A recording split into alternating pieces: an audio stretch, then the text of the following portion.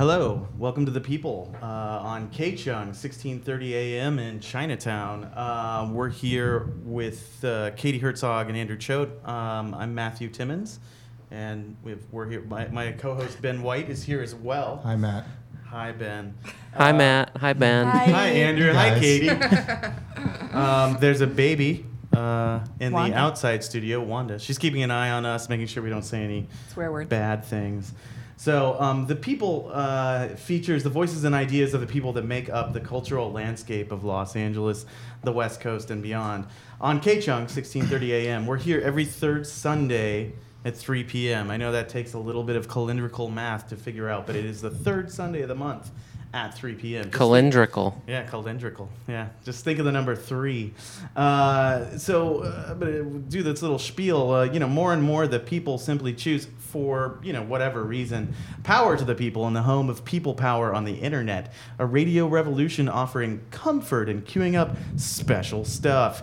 This is the sound you love to listen to. The power of the people to make atmospheric, psychedelic, and dance-oriented conversation. Radio for the people, featuring art, literature, talk, cultural criticism, visual culture, intelligent witticisms, and so much more. The people is me, the people is you, the people is we, and you can too, like a broken record magically repaired. And what Matt means by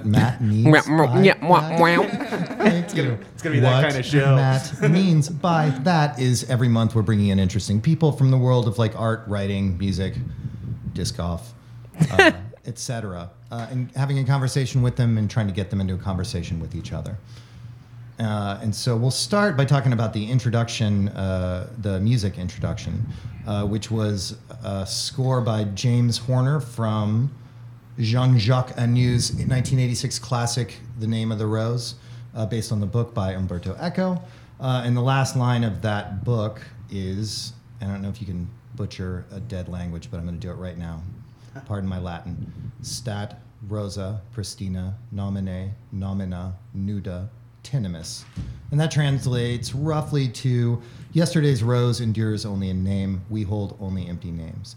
And our first guest, Katie, or the first guest we're going to talk to, Katie Herzog, utilizes that text in one of her pieces on denoting.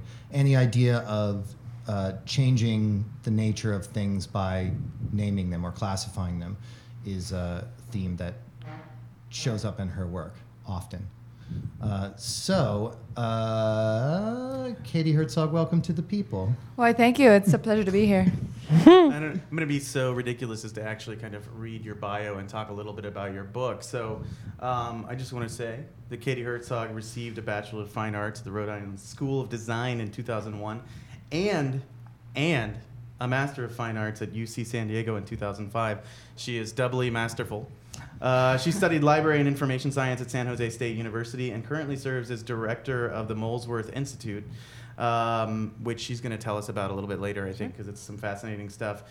Recent projects of hers include a dictionary of textual asylum in Basel, Switzerland, and a pop-up publishing platform for rejected research in the Quint Gallery restroom in La Jolla, California. So people brought rejected research into the bathroom and left them in a little nice little box there. But I'm Mathew Timmons, the editor of Insert Blanc Press, and we just did a book of Katie's called Object-Oriented Programming, which is a catalog of an exhibition you did, I think, a year ago. Yeah.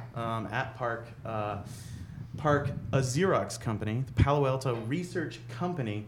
It includes essays by Amelia Acker and Andrew Choate, who's also here with us today.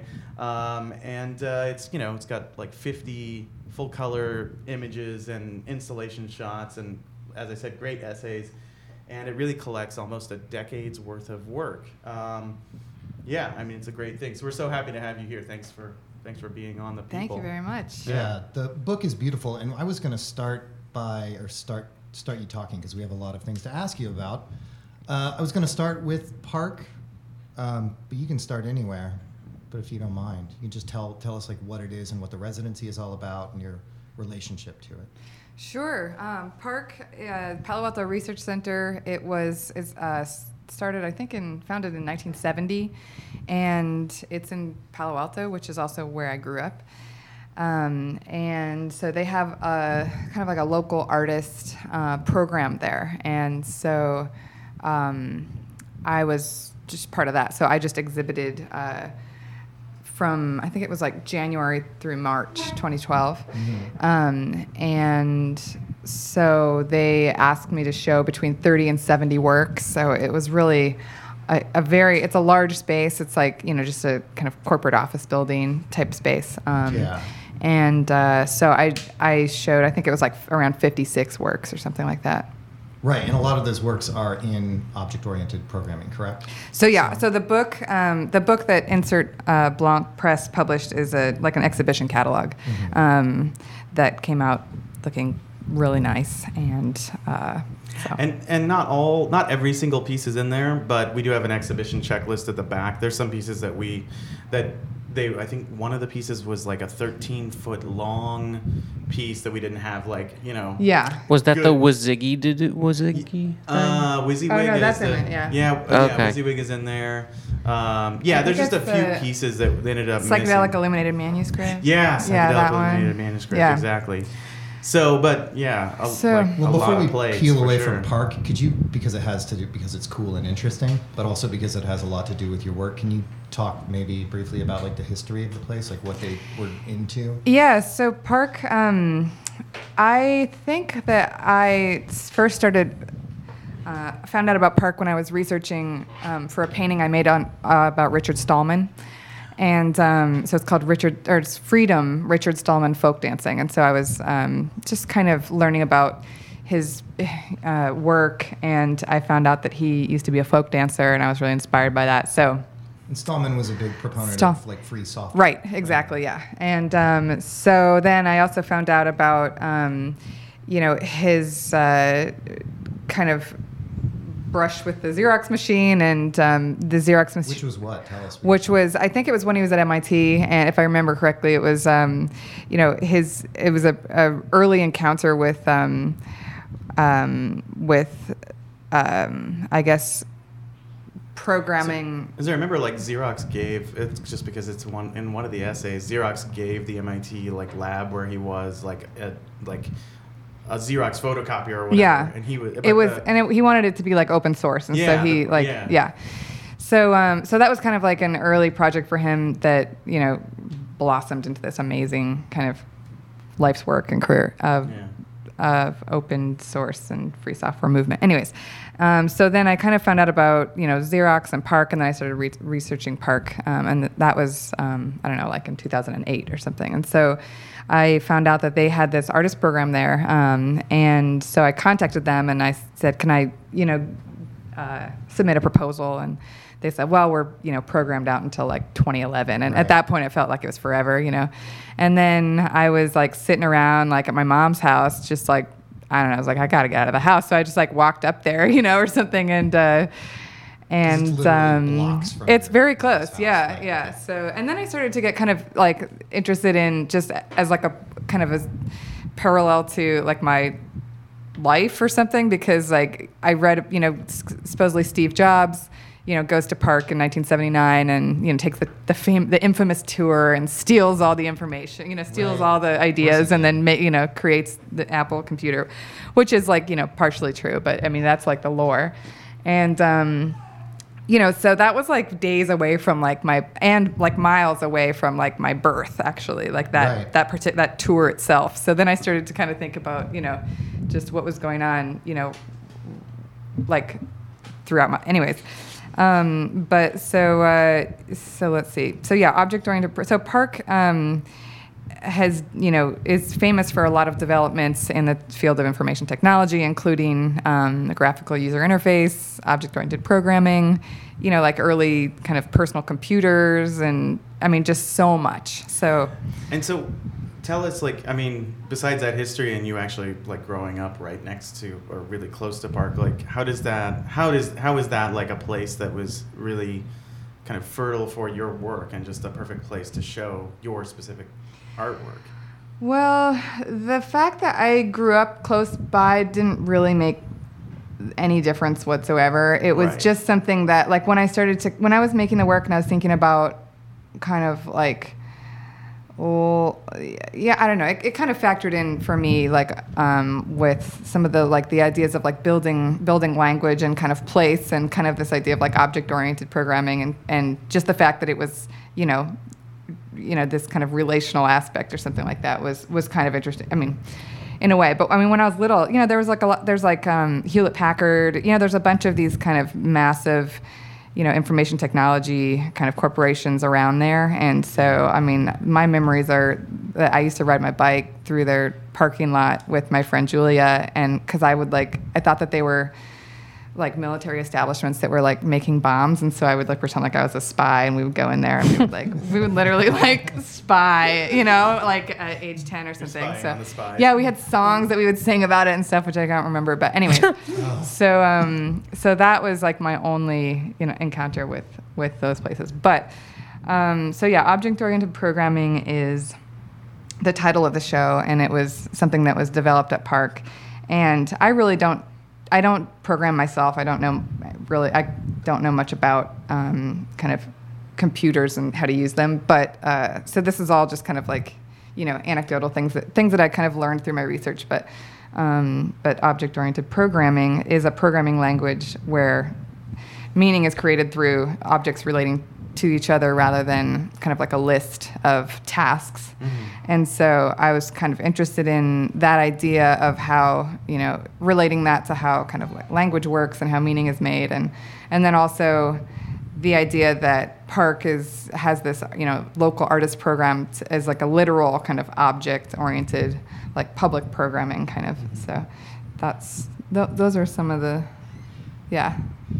Well, we can swing back around to Park when we start talking about your specific work.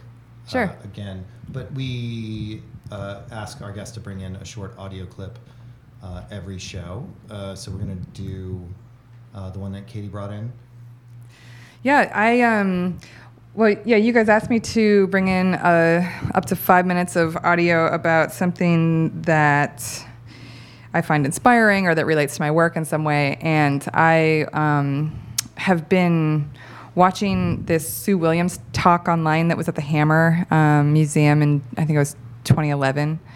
And I really love Sue Williams' work. I think she's really brilliant, and I love her delivery of this lecture, and I highly recommend all you listeners out there to go check it out. It's on the Hammer, it's great. And her work's inspiring. So what I did was I took the lecture is, I don't know, an hour and a half, or I don't remember how long it is, but I just kind of edited out just little tiny bits of, moments that I found inspiring, and then I edited them together. So that's what I'm going to play for you now. And okay, go ahead. Cue it up.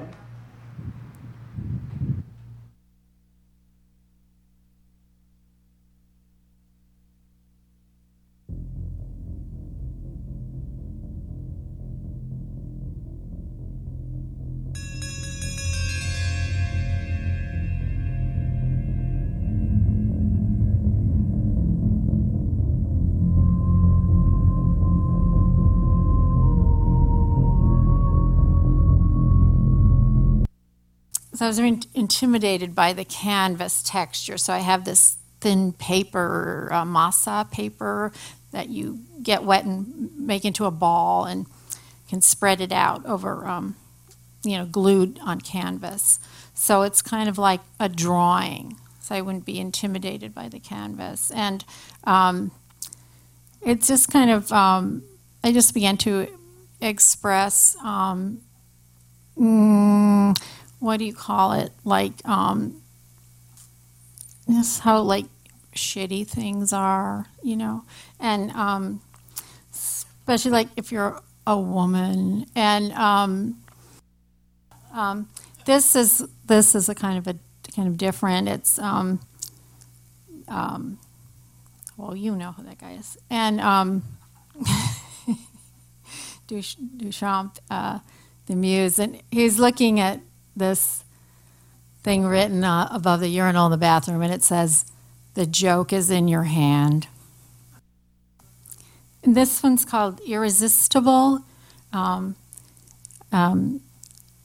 She's made of rubber, a certain kind of rubber that deteriorated. But like, I cast her from a woman. This woman, she's a pretty woman. I wanted it to like a classic, like a Greek sculpture kind of thing. But it also has pigmented rubber painted on it.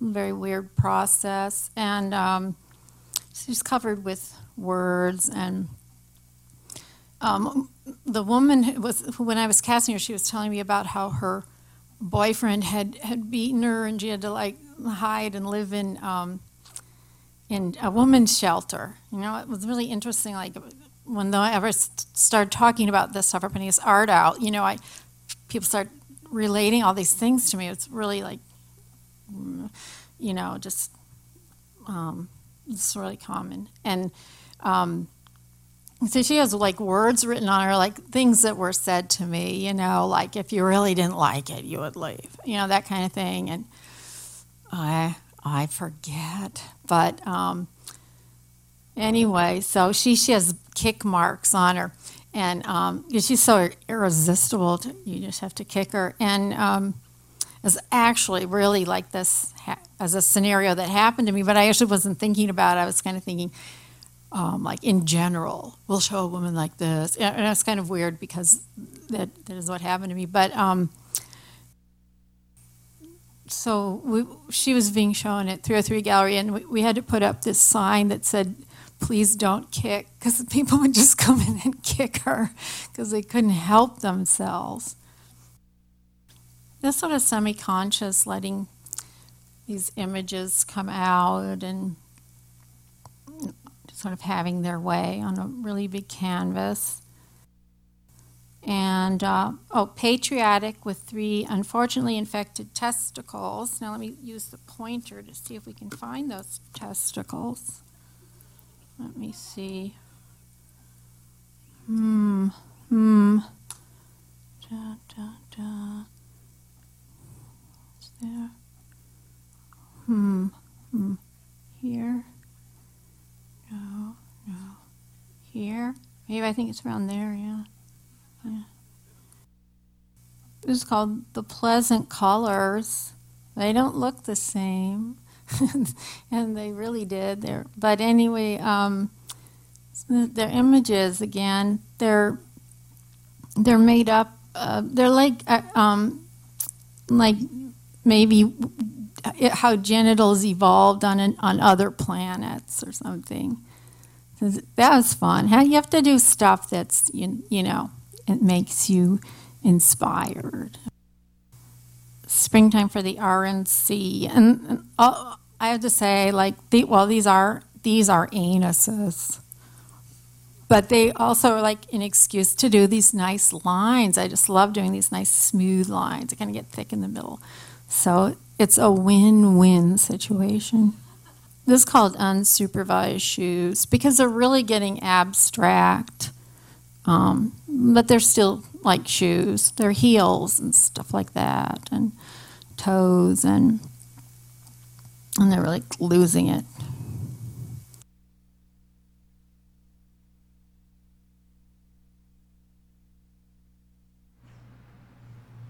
All right. So just so everyone knows, Sue Williams did not do the intro music to I accidentally played a little bit of The Name of the Rose there. That's okay. It's a separate thing. I'm sure she wouldn't mind. I think you can tell the difference, though, between Sue Williams and The Name of the Rose soundtrack. I couldn't, so but now that's fine. now that we've cleared that up, do you want to tell us about what aside from gender politics, probably, I would guess? Yeah. Your other big draws to Sue, CalArts Yeah. grad, 76. Yeah, CalArts. Well, there's so many things that I could say about why I kind of like her work and relate to it. But I think that there's just such a closeness between like her, thought and work and life, that she's actually making things that she doesn't know why she makes them. And then, she makes these things that like other people, she makes these things coming from a place of of real violence and, memories and things that, that are like unspeakable, Right. and so then she kind of, her work is a platform to like express all of these kind of ideas about desire. And so whether that means just the fact that she's calling a line attractive, Right. Or she's actually creating this, figure that people are kicking in a gallery, I just think that that's really amazing. So I relate to that kind of way of working, and in that, like, I've always just had such a closeness to what it is that I'm kind of working on, that a lot of times I have absolutely no idea how to articulate it until like years later. And so I think that, so that's something that I relate to. And Andrew Choate, who's here as well and wrote the essay, and one of the essays in the book, I think that in an interview that you guys did, like, Andrew, you cite this a couple times, that like your work comes out of things that you didn't have the words. Yeah. Things you couldn't put into words. And so, you Yeah. made a painting. Yeah. Yeah, which is great. And because we have Andrew here, I kind of wanted to bring you in to kind of talk about, like, it's interesting, like, the experience, like, of writing an essay about, like, a whole body of work. I mean, you were covering, like, not just, like, a show. I mean, it was an exhibition, but you were, like, talking about 10 years of an artist's work. And can you talk about that experience of engaging with Katie's work? And I don't know if you guys knew each other really well before. I think you did on some level, but talk about that. Yeah, I mean, it was really great for me. I mean, I hadn't seen most of that work before. I had seen a couple of Katie's other shows, and we collaborated on another show that she did in a library that she curated, and then asked me to write a little, piece that people could pick up and read in the thing. So we had a little bit of history. And when I, got a chance to actually look at that whole body of work and think about its context at Xerox PARC, I really use it as a platform also to deal with things that, were sort of innate in my thoughts, dealing with how art and technology relate to each other, and especially as it comes down to just, a blob of flesh and mind that has to interact with objects. I think that's strange enough. And then you have objects that have electrical parts, and that gets really complicated. And I think the way Katie deals with that, just in terms of color and material, is finally a sort of approachable and pleasant way to engage all those tensions that we have to, live with and breathe with. You buy that, Katie? Sounds good. But I mean, was that the sort of thing that, is that a fair assessment, you think? Yeah. I give Andrew's essay a stamp of approval. Well, I mean, it wouldn't necessarily be bad, if he had a totally different take on it. I'd be curious just to see if it was. And we should talk about just a couple. Let's mention just a couple examples of paintings in the book here. So, sure. And if you go to insert Blanc Press right now, I've got a few images up on the People's blog. So we've got C is for Cookie up there. The Mr. Watson, Come Here, I Need You. And one of the freedom from information. So we wanted to mention the Molesworth thing, but I think C is for Cookie and Mr. Watson, Come Here, I Need You are two great examples of something that's going on in your work on a regular basis. And I know that you talk about it. Do you want to pick up, like, just explain one of those? Pick one and explain. I mean, I'd be hesitant to explain anything because there's so many. Yeah. If you want to talk. Yeah, sure. So one thing I forgot to kind of mention about the process of showing at Park was that I had, a ton of work that I kind of curated for this space, and then I made, I think it was like maybe 10 or 15 new paintings for the show or something like that. And so it was all based on research that I'd done about Park and the history of information technology. I went to the Computer History Museum in Mountain View, which is amazing. Anyways, and so I found out that one of the very first bitmapped images on a computer screen was a moving image of Cookie Monster holding a C and a cookie. And there's this, when I was doing my research in a lot of different sources, there's this really wonderful story kind of narrating, all these computer scientists sitting around in this room, staring at this computer screen, and all of a sudden they see this image emerge, and it's Cookie Monster holding the C and a cookie, and they're all like, oh my God. And it's like this moment that, the computer is like, it just like busted open like a whole new way of the computer being in the world. And then also, it was totally, random and arbitrary that it was Cookie Monster's face. But the fact that it was a Muppet, I think is like really meaningful in terms of just the way computers proceeded to evolve from then on. And anyway, so I had this blanket, this kind of woven blanket in my house that I painted Cookie Monster holding a C and a cookie on, but I don't really know how to describe it actually, but I guess like the weaving, the stripes in the blanket, I kind of thought about as data or something, or bitmap kind of symbol. Yeah. And then, so Cookie Monster is kind of emerging from the data, but it's not a very clear depiction, or it's not between like the figure and the ground are kind of one and the same. So it's just this idea of like this emerging image. I mean, it looks like when it looks like say you hold a magnet up to your TV. Yeah, or a web page like loading in 1996, where like the image is like, it's kind of we don't remember this time very well, but there was that moment where you load a page and like the images are coming up almost line by line, and it kind of has that feel. Yeah. Which is great, yeah. And I can't remember the guy's name, but someone of the scientists or engineers involved in that, I think, came out and said specifically that that the image of Cookie Monster was arbitrary, which you kind of just said as well, but I don't know if it'll spoil the essay. It's impossible to spoil. It's that good. For me, even just that idea that it is arbitrary, it's totally, if it is, it's unconsciously meaningful because, the Cookie Monster by his nature eats everything. And that alone I find interesting is he's an example of someone who digests and absorbs every possible thing that he can put in his mouth. He'll eat the cookies, but he'll also just as well eat the box the cookies were in, or like the smaller plates, Muppets. right? He eats the smaller Muppets plates, tables. Right, and also speaks. His most famous phrase is "om nom nom nom nom." It turns out to be like a very important language of the 21st century, right? Right. My goodness. Yeah.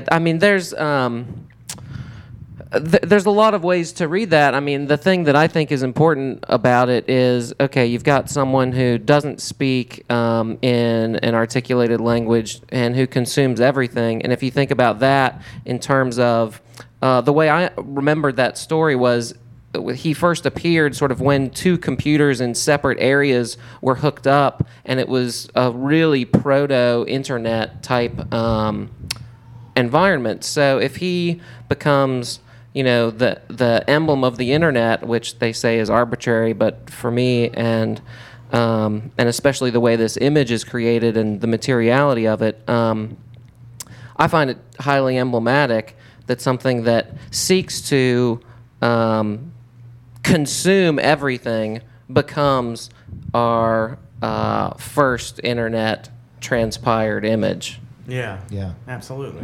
Yeah. And did we say that it was painted on a blanket? Yeah. Yeah. Okay.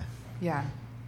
Yeah. Also, was important in the idea of the relationship to the body and the idea of warmth. And so to have this face, this Muppet face on a computer, because computers kind of, weren't thought of as the personal computer, didn't exist, and so they were really thought of as just these kind of like hard data machines that, so it was a philosophy change, I think, in that moment. Right, and this sort of transfer of information, albeit from like one room to the other or computer to computer or whatever.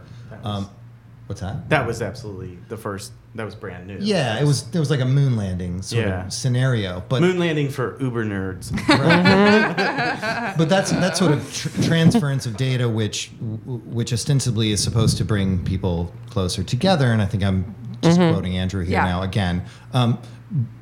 We can see now actually serves to alienate people from each other. Emphasize distance.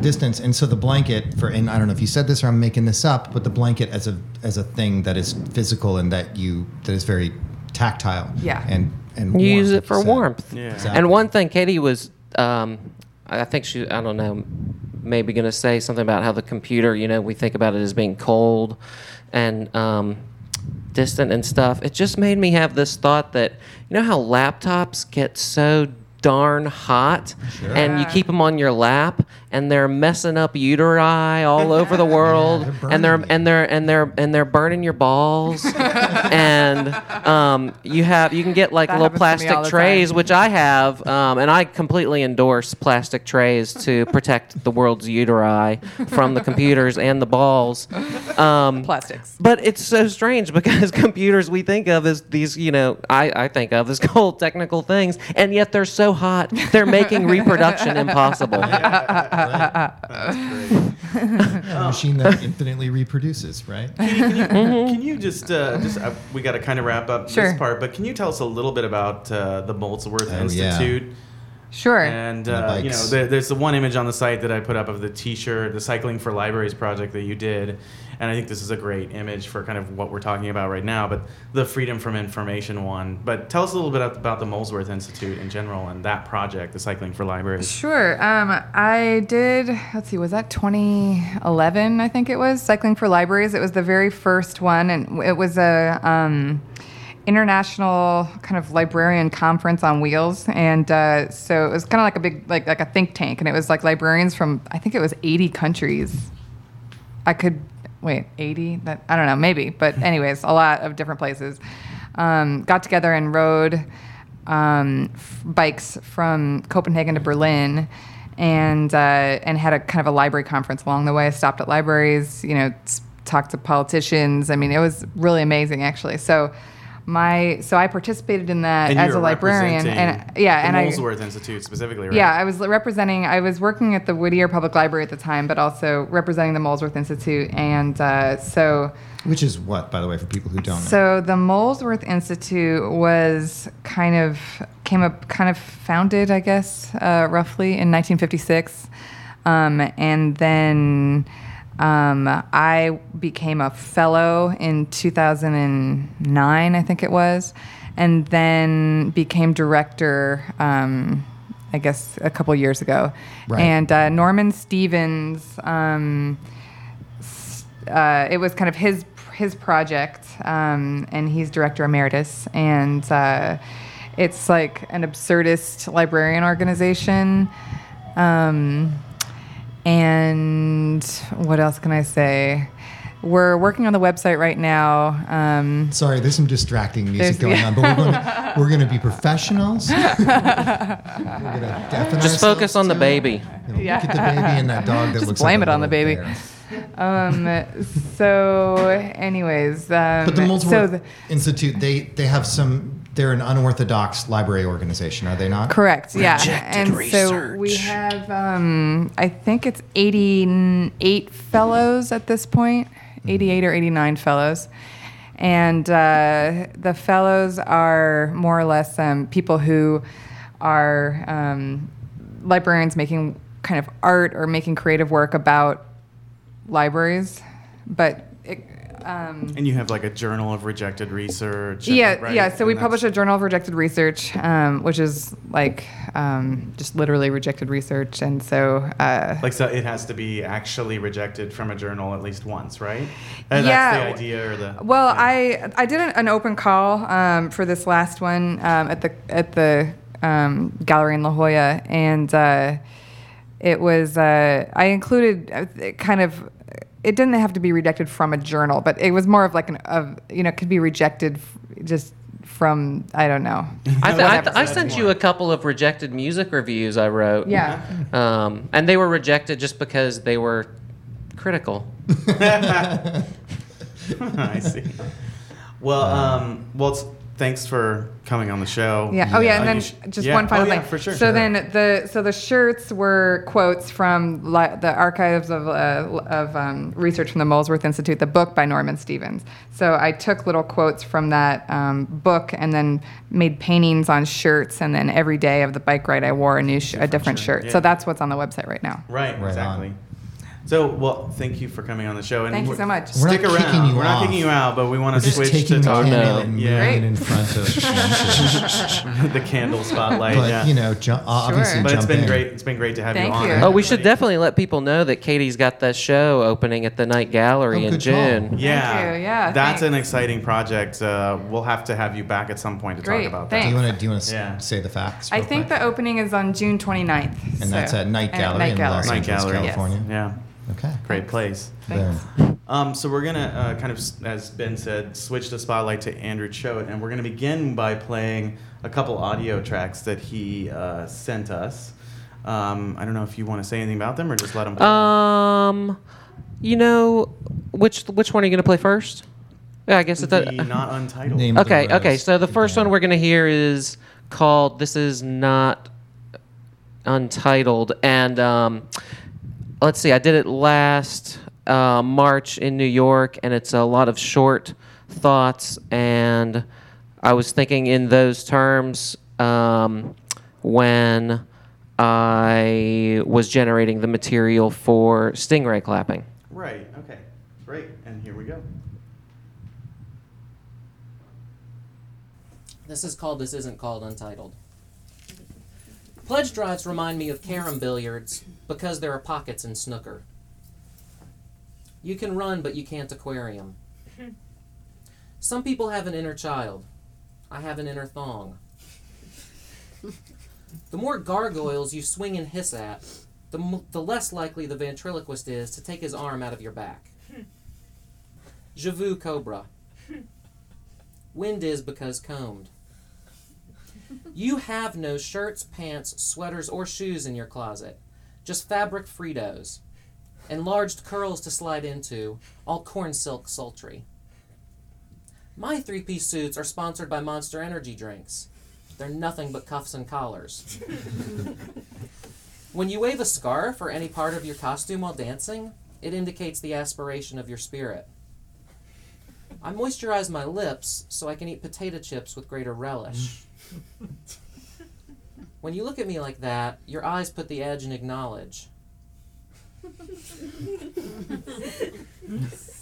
Use computers to research dinosaurs. Use humans to research computers. I teach a class in men's defensive breathing. Honk if you're not in denial. My nipple ring is sarcastic. Become so proud you have a heart attack. Out of nowhere, all at once, bang, there's a corpse. Or a baby. Dear Michael Francis Anthony, your imagination is like soft-serve yogurt, kept at a constant temp, in a lightless box, and, whenever you want it, perfectly, predictably, star-shaped doo-doo dripped. I make underwear shaped like a squirrel if you're interested. Republican anal is the third most popular search on porn sites. Understandably. Moth enthusiasts do it toward the light. I've thought about getting gold teeth, but think I'll go with glass. Because then I could show off the vivid darkness of my mouth behind clear, fragile synonyms for teeth. Replace the meat of the world's strongest man with the hope of the world's most noble, and then you'll have some idea of the power of an ideal perversion. Hey, I like your proportion of goddess to bear to marmalade to pince nez. Sleep diagonally across your lover to make those appetizing diamond grill marks. No one is quite sure which does more to whom, the tide or the longing. You do not want to see a self-basting turkey in the wild.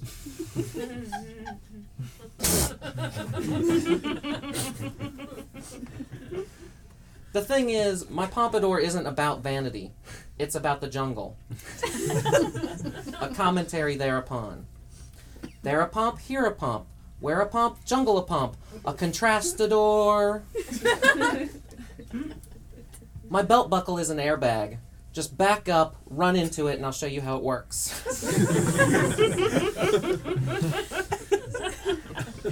It was your natural affinity for mathematics that made you so vulnerable to Stockholm Syndrome.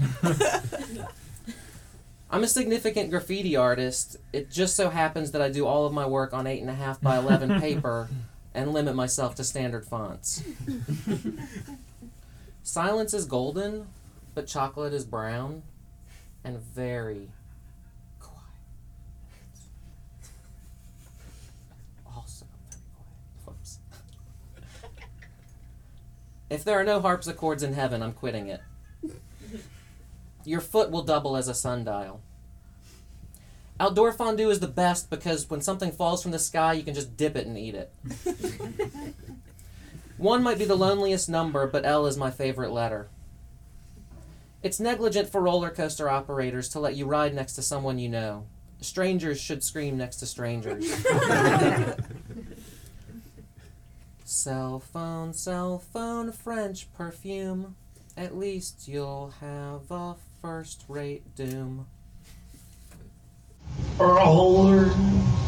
Okay, so when I'm done with this piece, what I want you to do, instead of clapping... So I just wanted to mention that the next piece is totally different, and are we getting feedback? Hold on. Luba? Yeah. Sorry, that was executive surprise decision.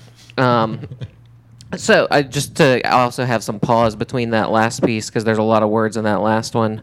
The next one is really short, but it has to do with more of an audience participation zone, which I realized I've written like 4 or 5 pieces that deal with that, and this was from a performance at a music festival that's for like noise and electronic music called Spitfest in South Carolina every 4th of July in Columbia.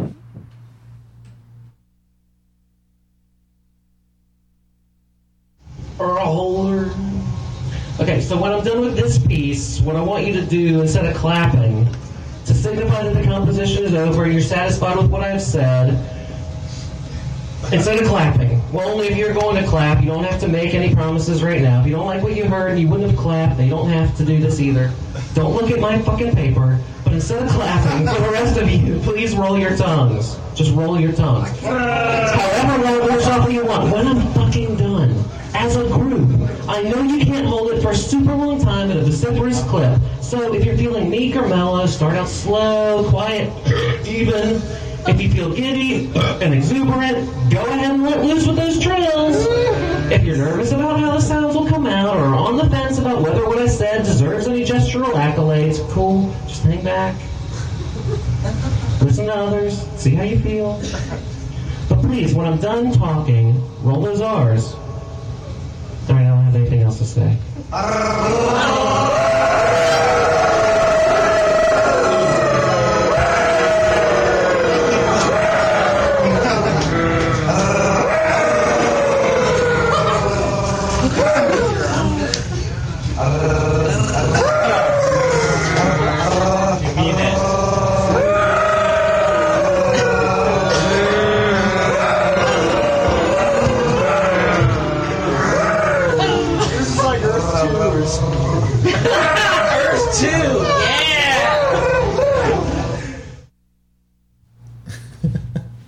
Awesome. Are we on?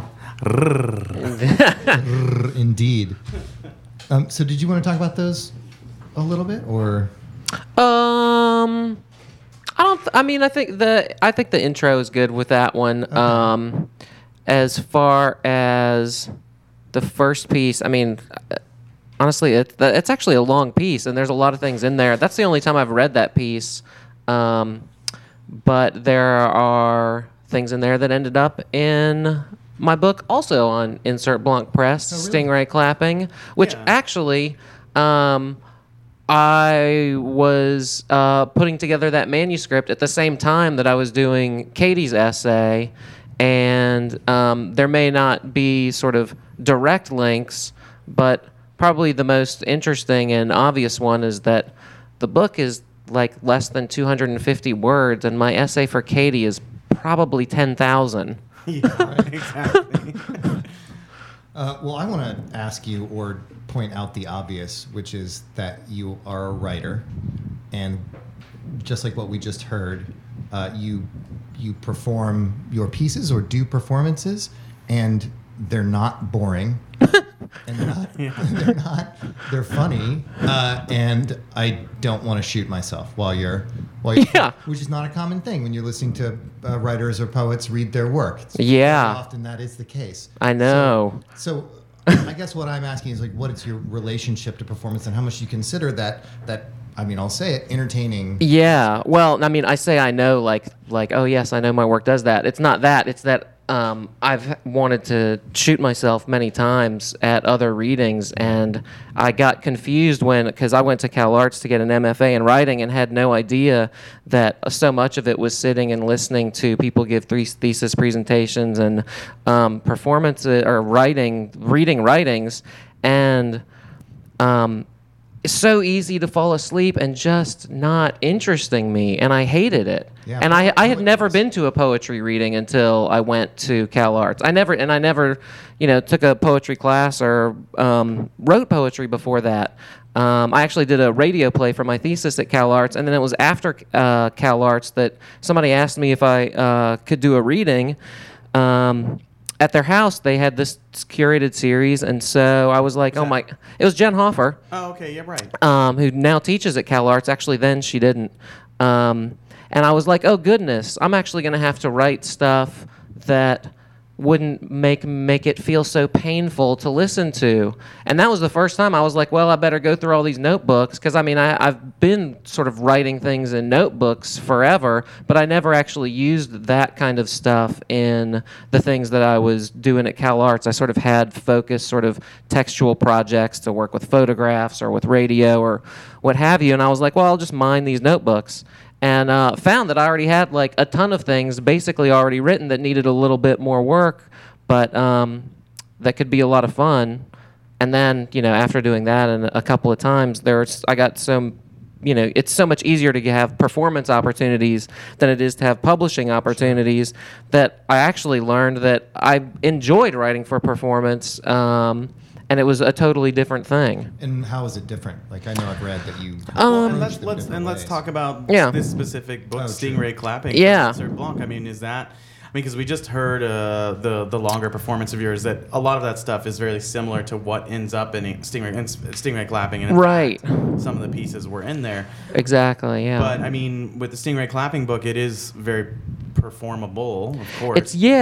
But how would even that book be different from your other kind of pieces that you go out and perform? Like with Stingray Clapping, I really wanted it to be stuff that works on the page, isolated on its own, with a lot of room to breathe. And you can do that in with performances, but it's not quite as fun, even though one comment that I've gotten that I do think is accurate, that's something that I should work on more as a performer, is sometimes things are a little dense, and it's so much sort of condensed imagery or description or information that you get a ton of it, and it's a really short thing, and then to move on from that before giving other people who haven't written it or thought about it a chance to absorb it, it can be a little dense. So with Stingray Clapping, I really was just like, let's just put the things that are coherent on their own, put them on a page, and let them have some space. And you put that together. I mean, I know because I know how you put it together in some respects. But talk about where that material came from, because as I recall, you were looking back at like notebooks that you had been carrying around since before you were at Cal Arts. So yeah, some of that was really old stuff that it was just that I wrote down in a notebook, and it's not sometimes, it's like a word or a phrase. It's like you hear something and you're misoverhearing it, but it makes your mind connect some words. And I'm really interested in those if it's not immediately and abundantly clear exactly what it is, if there's some sort of tension in what it evokes. And so I really like those and try to find those, in my own writing and in all these old notebooks. And in preparing to have you guys on, I mean, we looked at a bunch of material from the both of you, but there was a couple different places, including actually in the essay that you wrote about Katie Herzog's work, and in an interview you did about your own work with Facsimile Magazine, where you mentioned, and Ben and I both picked this up, the kind of tension. You look for areas of tension in whether it's between like words that don't seem to make sense, together, like horse by watching, which is in the book, or like necktie popcorn. I mean, it's like they don't make sense, and yet somehow, like I can understand necktie popcorn more than I can understand horse by watching. Sure. There's like a tension in these pieces because you read it, and because of the way that we are, just as people, we're trying to like. Understand what horse by watching is. Yeah, because we're humans and we're meaning-making Yeah, we put machines. our brains Right. into the work as much as we're just like, reading and for comprehension or whatever. We put ourselves into the imagination of what those words next to each other actually mean. Absolutely. And they're close enough, or they sound like phonetically, or I don't know, somehow they're close enough to being believable as a description of a thing that exists. Right. But then as soon as you start to believe that they are a real thing, they immediately sort of trip over their own feet and fall back into absurdity, and then maybe come back into you like wonder, like, I mean, okay, if it is believable, wait, how is it believable? And then you like because you can start questioning yourself and your own sort of powers of intuition. Like bathroom shoulders, which somehow is really evocative, and I understand what that means. But then if I actually had to tell anyone what that meant, it's like, well, it's, I don't know, it's, you get you'd be at a loss for words, really. Right, unless you had a time machine and you could go 50 years into the future and realize that bathroom shoulders is the new slang for, I don't know, scabies. Whatever, and they all could deep fall. down, your work is about scabies. It is Sure. ultimately. I used to perform with signs. I used to make these cardboard signs and hold them up and just have people look at those and focus on that for a minute. And God, I haven't done that in a while, but there was one where I mentioned like performance of yours I ever saw. I mean, actually, I did that at the first one at Jen's house, but there was one that mentioned it wasn't influenza. It was some, God, I wish I could remember it. I've still got it, but it was some disease that there was some other phrase. So maybe that's sort of deep in my unconscious. But one thing I wanted to say about those phrases like bathroom shoulders or horse by watching is, so much of our sort of linguistic life is understood to be this sort of direct communication, and we're supposed to understand what people say and what they mean and communicate. Tell me how you feel about that. What do you mean? And it's so much about making things clear. And I think that writers who do that are really sell the medium short as something that's capable of evoking other worlds and other things that we might not yet understand completely and may never be able to grasp, our minds around. But that's how music functions, that's how dance functions, that's how painting functions. It's really how all the art forms function. For some reason, people don't want to let language function that way. Why not, and You're on my hobby horse too. I mean, I say this stuff all the time as well. It's like it's for some reason, because we are talking all the time and we deal in language on a daily basis. When you start messing with the basic kind of fundamentals of how language actually clearly conveys information, people get freaked out. Yeah. And I mean, but at the same time, they fall back on storytelling, which for me, I find an extremely painful cop-out that for some reason people run rampant with.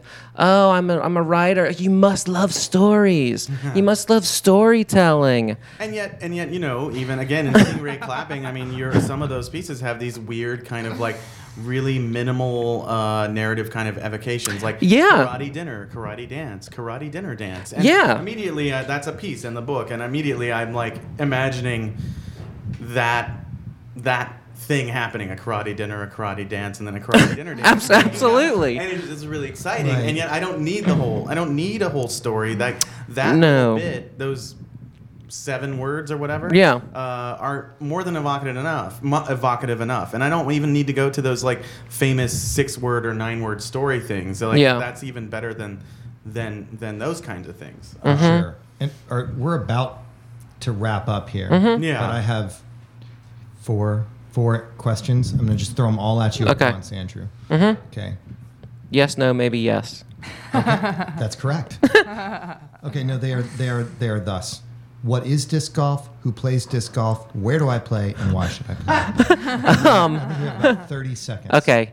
Disc golf is just a fantastic sport. The closest course to KCHUNG and the only course in LA City, though, that it looks like before the end of the year we'll have one in Kenneth Hahn Park, but we have one in Elysian Park at Dodger Stadium. Who plays it?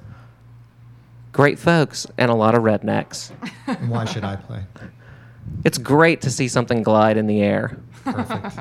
All right, well, we should actually wrap it up, but thank you so much to Katie Herzog and Andrew Choate for being on The People. For sure. On KCHUNG, 1630 a.m. You can go to insertblancpress.net and find this, and go to kchung.org, kchungradio.org, and find recordings of this. And please come back and listen to The People every third Sunday at 3 p.m. It'll be fun. Thanks so much. Is that it?